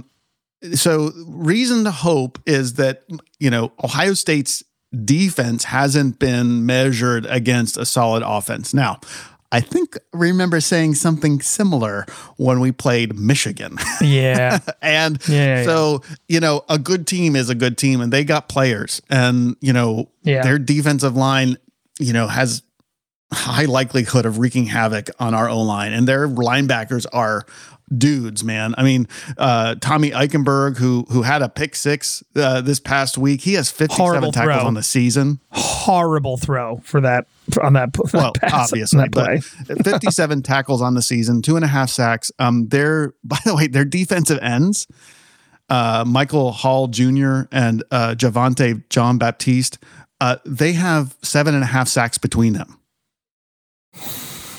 Yeah. So, again, the competition they're playing doesn't necessarily speak to, necessarily a high quality opponent, but Penn State struggled in those same areas. They struggle to run against good linebacking. They've struggled to protect against a strong pass rush. What can we, on the offensive side, get our act together and put together the kind of offensive performance we saw against, like, say, Auburn or Minnesota this past week? Or is it going to be another kind of slow, hard slog that, we're going to get stymied like we did against Michigan or against Northwestern for that matter? So I agree with you. Our offense is going to have to run with them. Literally every single phase of this team, every single position group on this team, every single player on this team is going to need to play their best game individually, as well as in congruence with a good, if not great, game plan by the coaches in order for us to hang with Ohio State in this game. And then we're going to need, I don't want to say fluke, but we're going to need some luck to have a ball or two bounce our way. Yeah, and it kind of felt like in the first half of the Michigan game, like, oh my gosh, a couple of these lucky plays have kept us in this game. And then, like, is it helping us enough along to get our footing in this game? And then that footing never occurred. Yeah, by the way, Iowa kind of had that kind of game against Ohio State. Absolutely. And what the second half looked like for them, similar to Michigan for us, which is, just a point avalanche. And, so it's also going to have to be a complete game. We are better than, we have the ability and the talent to put forth a better foot than Iowa did. In they haven't played anybody category, again, what gives you hope is, like, on the defensive side, like, Ohio State's putting up all these points again against some very poor teams. But then I was digging down and it's like, well, actually, but they faced one of the best defenses in the country in Iowa. Mm-hmm. And even though Iowa frustrated them in the first half, by the end of the game, they couldn't hang on long enough. You need to score points. You have to score points. They put 54 points on the board against Iowa. Iowa also turned the ball over like 6 times. I'm not saying there aren't mitigating circumstances. I'm not saying that Ohio State's going to do the same thing against us. And like I said, Iowa did frustrate their offense in the first half. But absolutely. But then they just didn't have any hope. They literally had no hope. It was all just like false hope. It was all just all of it. You can't be one-dimensional. And I would say, against Michigan, right? Like, we had a shot, and I kind of said my fault on that Michigan game was not the defense. It was the offense that failed to score, possess the ball, and make stuff happen. We hung the defense out to dry. Yeah. And so I do agree with you. This coming game, our defense is going to have to play lights out. We're going to have to frustrate Ohio State's offense. We're going to have to try to get some stops, probably more stops than we did against Michigan. But I think the onus is on our offense to score some points, possess the ball, and try to hang with Ohio State. In 2016, we're gonna just point to this game. In 2016, obviously it was a whiteout. It was a night game. It was, it was not a top 10 crowd, by the way, because I don't think people were feeling good about that game. People weren't feeling good about that team. People weren't feeling good about Franklin. It was a whiteout, dude. I just said that, but it was not a top 10 crowd, is what I'm saying. It did not it wasn't like, it didn't holy Herculean matchup. Oh, yeah. I just checked the attendance records for the last, whatever, ever. The crowd definitely made an impact in that game. I'm not suggesting it didn't. My point is, people weren't like they're thinking upset. They just, it didn't, and I'm thinking people aren't thinking that about this game either, I agree. It looks like, the Death Star of Ohio State is just going to, blow up the Penn State Penn State will be lucky to register any bit of resistance toward the Imperial forces coming in and obliterating. This is not going to be But if you remember that game, JT Barrett did not have a great game in that game. He had a very poor game, and we rattled him. Well, that's what's going to need to happen. We didn't. People don't realize Chop Robinson didn't play in this last game for us. I don't know why. I don't know if he was injured. I think there is the thought that and speculation that he might have been injured. We are going to need him for this game. And Dani Dennis Sutton is starting to come on as being a solid defensive end. Adisa Isaac just had a pretty darn good game. Five tackles. I think it was a career high for him. We need our defensive line to play disruptive football. We need them to have a transcendent performance to rattle CJ Stroud. CJ Stroud is capable of making mistakes. He's capable of having stretches of ineptitude, which he makes up for in droves with yards and touchdowns, of course. But if you can gain the momentum and frustrate this quarterback enough, you have a chance. And then on the flip side, Clifford is going to need to build on what he just did against Minnesota. The receivers are going to need to build on what they just did against Minnesota. The tight ends are going to need to build on what they just did against Minnesota. The offensive line and the running backs are going to need to build on what they just did against Minnesota. This cannot be the type of game where we falter and take, one step forward and two steps back in any department of our team. To be able to even consider the prospect of hanging with Ohio State. But in that 2016 game, we kept it close enough that, that blocked field goal for a touchdown put us in position to win that game. But we still closed out that game with defense. We closed the fluke, got us the win, but our defense sealed it. Our defense played 4 quarters against Ohio State. So it's not impossible. Nothing is impossible. Is it likely? I do not feel good that it is going to be likely that we keep them in check and go blow for blow with them in a high scoring matchup. I don't. It just doesn't appear that way. But hey, Alabama lost to Tennessee. So, last year, it was a 9-point win for Ohio State. Right. We did not make Stroud look particularly bad. He had almost 300 yards passing. Right. Travion Henderson, by the way, ran 152 yards against us. Right. It was still 9 points. And the difference maker in that game was a scoop and score because Sean Clifford got obliterated and gave up the ball when he got sandwiched between two guys. And their 300-pound lineman ran it back for a touchdown. All right. Aside from that, 7-point swing, it was a 2-point game. And, who knows what happens if Penn State actually hangs on to that ball and either punts it deep or, actually gets a score there. So, I would say, again, is there hope? Yeah. I mean, they're two big playmakers, CJ Stroud, Travion Henderson. They didn't even have particularly exceptional days against Penn State last year, even though I should say we didn't have an exceptional defensive performance against them last year, and we still kept it close. And it was just a mistake. I mean, I do think Clifford's going to have to play mistake free. We cannot tolerate our running backs putting the ball on the ground. We can't give up a cheap turnover. We can't let them scoop and score or get a kickoff return for touchdown or whatever.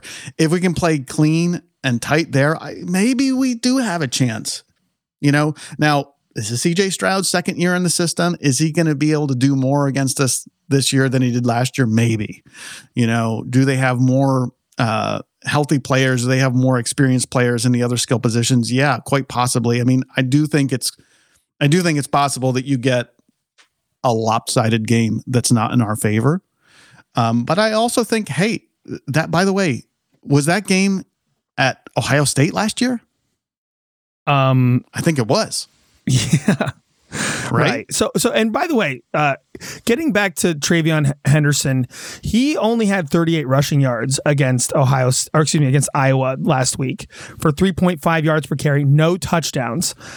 Mian Williams ran 10 times for 19 yards and 1 touchdown for an average of 1.9. Their team only had 66 yards rushing in the game. And by the way, TreVeyon Henderson, I think, is still nursing an injury and might be still nicked up. Mian Williamson is the one nursing the injury. Oh, is he? Okay, fair. Yeah, they both have been nicked up this year. Okay, is kind of the point. Similar, their number one wide receiver target, the guy who broke all the records last year, Jackson Smith and Jigbug, got hurt again in this game. That's what it's. Yeah. And that was his first game back. Correct. After having Notre Dame game. Yeah, exactly. So now, fortunately for Ohio State, they still have, Marvin Harrison Jr. and they still have Emeka Egbuka, who's come on in Jackson Smith and Jigba's absence, and then of course Julian Fleming of Pennsylvania, who did not stay home and come to Penn State, who we were recruiting him very hard, hasn't really lived up to his top wide receiver in the high school country out of high school. He is now getting going finally with his health concerns seemingly behind him. He had 2 catches for 105 yards and a touchdown.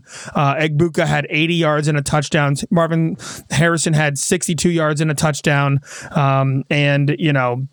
They even have a tight end who's pretty solid, and Cade Stover, who's he's a big dude, and we need to be on the lookout for him. He's number 8.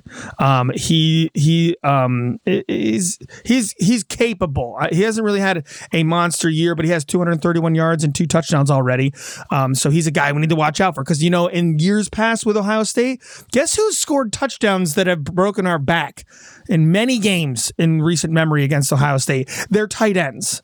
And we need to be watching out for that when while trying to cover these elite wide receivers. Their passing attack is just incredible. They have 29 passing touchdowns on the year. Yeah.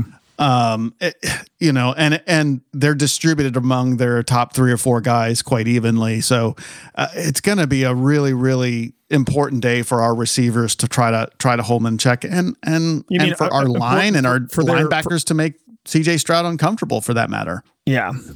So our defense is going to have to play lights out, hands down their best. They got to play like they played against Auburn. The game plan against Auburn, I hoped, is somewhat replicated against. I hope it's got to be a chaos defense. That's what I'm suggesting.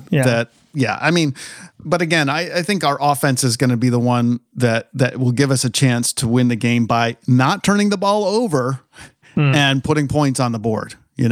So look, let's go into predictions, man. We've talked about this game. Everyone knows who Ohio State is. Everyone, I think, is expecting Ohio State to win. I think we've already talked about there's a chance that Penn State can win this game, but what do you think is going to happen? You're going to be at that game, at the stripe out. I don't know if you're going to be wearing blue or white, but what do you think will happen when the ball finally kicks off? What are we going to see from Penn State? How's it going to turn out? Listen, in 2016, Franklin was undefeated against the spread, and we were underdogs in the majority of the games that year. Now, we were an underdog in the Michigan game. The spread was 7, and we were way off. But being at home plays a little bit of a different role here. Beating Minnesota the way we did plays into this a little bit differently. And it's hard to go undefeated. And if you're Ohio State and you're a Ohio State fan, you are 100% thinking that you're going to steamroll Penn State. You're going to think that we don't belong on the same field, but they're on our field. Now I picked Michigan to lose against us 2 weeks ago, and then I confessed later that I really didn't actually believe we'd win. Right. I feel that Penn State will keep it more competitive than what we did against Michigan. And it's going to take a miracle to beat Ohio State. I'm not suggesting that we need any of their players to get hurt, but like it might take that kind of like oh man, they lost a guy, and it kind of changes the complexion of the game. Yeah, or like, I don't know, a blocked field goal for touchdown return or something like that. No turnovers is like the key to this game for Penn State, and us getting a 1 or 2 timely turnovers and capitalizing on that. Like that's the ticket, is the capitalizing. You know, Clifford he needs to put everything, all the good things he's ever learned and ever done into a bottle and access all of that in this game. Yeah, he's got to be in the flow. He cannot be in his head. We got to see the best of good Clifford, again, if we have a chance. So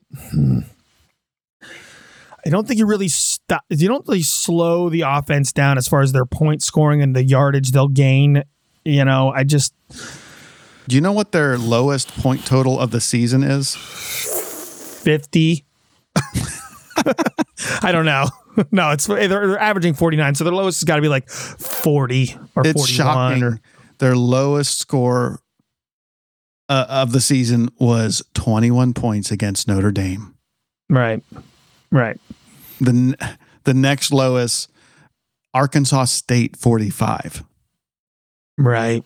And by the way, Penn State and Mike Yurcich and Sean Clifford have played in now 15, 7 of their 15 Big Ten games together. They have been under 21 points that the offense has scored. So this in all their Big Ten games on average. In all the Big Ten games that Sean Clifford has played with Mike Yurcich as his offensive coordinator, 7 of those 15 have been for less than 21 points. So this cannot be one of those games. That's coin flip stuff right there. This cannot be the tail absolutely. side of the coin flip. We need the head side of the coin here for the entire game. Coin from flip Sean Clifford and Yurcich. and Yo-Yo Yurcich. Coin flip Clifford and Yo-Yo Yurcich. Yeah, and Yo-Yo Yurcich. Yo-Yo Yurcich. Wow, that's a nice little ditty there for if we totally collapse for the rest of the season. Yurcich for the first quarter of that game and Clifford for the first quarter of that game were playing that yo-yo tail side coin flip. Coming on and extended, it was essentially an offensive extension of the Michigan game. Exactly. And so what we need now is an offensive extension of the final 3 quarters in the Minnesota game going into this Ohio State game. That's what we need. So Franklin's streaky, Clifford is streaky. Can they streak these last 3 quarters into production and a good game plan? I need a good game plan here, because when Yurcich and Clifford are streaking together, and like Clifford's in rhythm and flow, like it looks good. It looks good. They're moving the ball well, and they're hurrying up to the line. And you're not saying anything we haven't already talked about. What is your prediction? What do you think you're going to see? I'm skirting around it because I know you don't want to say it. It's so hard, Andy. All right. My head and my heart are 2 different things, and I'm going with my heart, and I'm picking the Penn State Lions in an upset. 35 to it's just so hard to I don't even know 38 to 35 Penn State. Wow. I mean, just holding Ohio State, and it comes down to the wire. 35 is incredible. Which, by the way, we don't win if it goes into the 40s. If we have to score into the 40s, I don't see us winning the game. Yeah. I mean, last year we held Ohio State to 33. So you just made my point. I just don't see it happening this week. I just don't see it 35 happening. to, what did I say? 35 to 38 Penn State. Yeah, there it is. I'm picking it. I'm seeing 38 to 24 Ohio State. I don't pick Penn State to lose last week. I don't think that it's impossible for Penn State to get the win. I think I just can't pick Ohio State to win. I just can't do it, and I won't do it no matter what, ever. I'll never do it.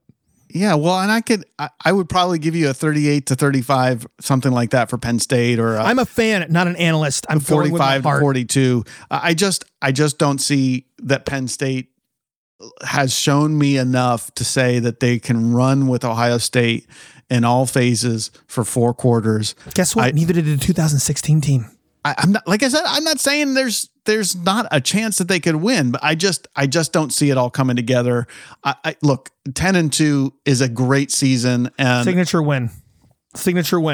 Gosh, we need it, man. A Franklin signature win, and Sean Clifford's last chance to have a signature win. A Ryan Day signature loss. Well, yeah. Do you remember how dejected Urban Meyer was after that loss? I would love nothing better than for Ohio State to have just an awful day. He's only lost one regular season Big Ten game ever, and that was last year against Michigan. And here's the other reason why Ryan Day, that is. Why I'm suspicious of it is that, Michigan had a game plan. By the way, it's their same game plan this year of run the ball down your throat and force you to stop us. And it doesn't matter how many touchdowns you score, because you're just not going to get the ball. And we're going to make you uncomfortable enough that you make some mistakes. That was Michigan's formula, and they did it great, and they're fixing to do it again this year. But I just, that's not what Penn State is able to bring to the table. Can Manny Diaz come up with some magic? Maybe. Can Sean Clifford put it together and Mike Yurcich come up with some wizardry? Possibly. All things being equal, I just don't see it happening this week. So that's me. 38-24. Yeah, I'm choosing the optimism and the hope. Do it.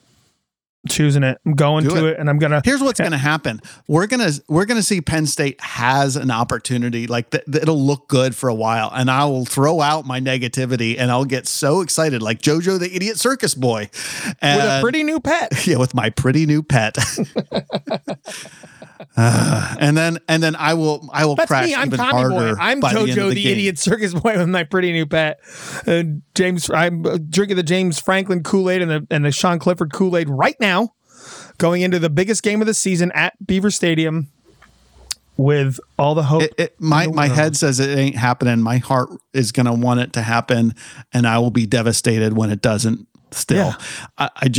I think the smart money is that you're not betting, you moron. I know, but no one's using your prediction I sure hope for not. betting. I don't recommend it. Yeah, if anyone out there is that doing were a dumb. 2 touchdown loss is what I see. You win. By the way, what's our records now? Now that I've lost track. I mean, I won like 3 or 4 in a row, and then things went off the rails after Michigan. We don't keep track. I'm still leading, I think, but you're catching up. Care. You win. You come in the season for all I care. I give it to you. All right. Well, thanks for listening to us. I'm in our father's upstairs back porch office, which used to be my bedroom at one point in my life. Did we tell that story on this podcast? The story of how you got to have that as your bedroom? No, but I don't think anyone cares at all. But I am sitting here looking at an actual compact disc player. Like a personal compact disc player. That's amazing. Yeah. It's incredible. Like a knockoff RCA Discman. But I'm also looking at an incredible caricature painting from our brother-in-law David McSween we gave to Dad for his 70th birthday last year, was it? Yeah. And we're all on the bridge of the USS Starship Enterprise, and we're all dressed in original Star Trek series uniforms, and Dad's in the captain's chair, and I'm sitting where I think Sulu typically sits, and you're Spock with the pointy ears, and Laura's Uhura in the back, and Carolyn's sitting where Chekhov does, and Mom's Uhura, and Laura is just I guess she. I think I'm gonna cut this part out of the podcast. It's no amazing. one wants to hear this. It's amazing. It's amazing. You missed your chance to talk about your surroundings at the beginning when we were doing all the how you doing stuff. It's time to close it up. Leave it in. No one's caring. Thanks everyone for listening to this show. We're hoping for the best and bracing for the worst this week. Thanks for sticking with us through this season. If you have a mailbag entry, we will put your entry on the air one way or another, assuming it's suitable for the general public. And would love anyone to leave a rating or review. Until next week, bro. It always starts with I love you. Starts with I love you, and it always ends with I love you. I love the increased the enthusiasm on that line has just grown through the series. You know, we've never started it with I love you. We always just end it with I love you. So it doesn't always start with I love you. It only always ends with I love you. It's implied. It always starts with I love you. It always ends with Anyways, you guys want to hear what else is in here? We're gonna shut this thing off. You have derailed. Bro, we are Penn State. And we're done. Thanks for listening to the Blue and White Brothers. Join us next time for another great episode about Penn State football. Want to make sure you don't miss an episode? Be sure to hit subscribe before you go. And if you enjoyed the show, please don't hesitate to give us a 5-star review with overwhelming words of adulation and praise.